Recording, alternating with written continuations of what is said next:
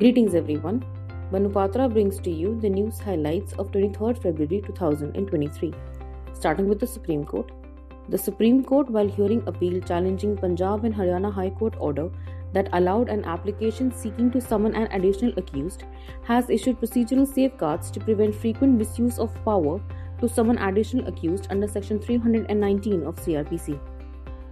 The court, while observing that provisions for grant or non-grant in aid to educational institutes have to be uniformly applied, has held that minority school would not be entitled to receive any grant for expenditure incurred for continuing employee beyond superannuation age.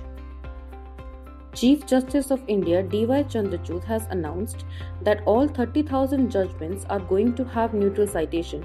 First tranche will be January 1st, 2023, then the other tranche will be till judgments from 2014, and then finally we will go back to 1950. So all judgments will now have neutral citations.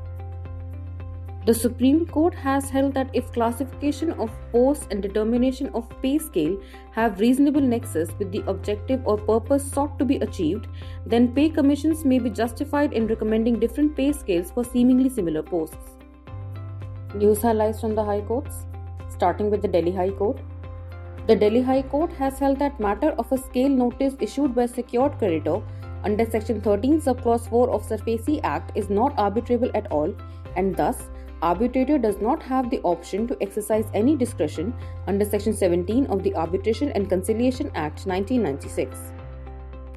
The High Court has said that law interns are permitted to enter the court complexes by wearing a white shirt, black tie and black pants as prescribed by the Bar Council of Delhi. News highlights from Jammu and Kashmir and Ladakh High Court. The Jammu and Kashmir and Ladakh High Court has held that lesions on the hand and forearm, which does not have any potentiality to interfere with the working of a constable, cannot be made a ground to declare a candidate unfit for service in the CAPF.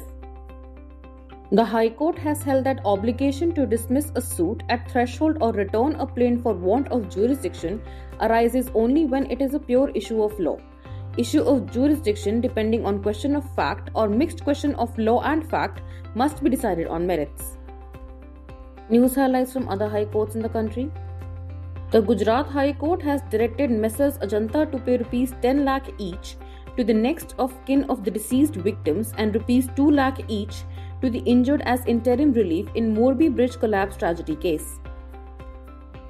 This concludes the news for today. Thank you so much.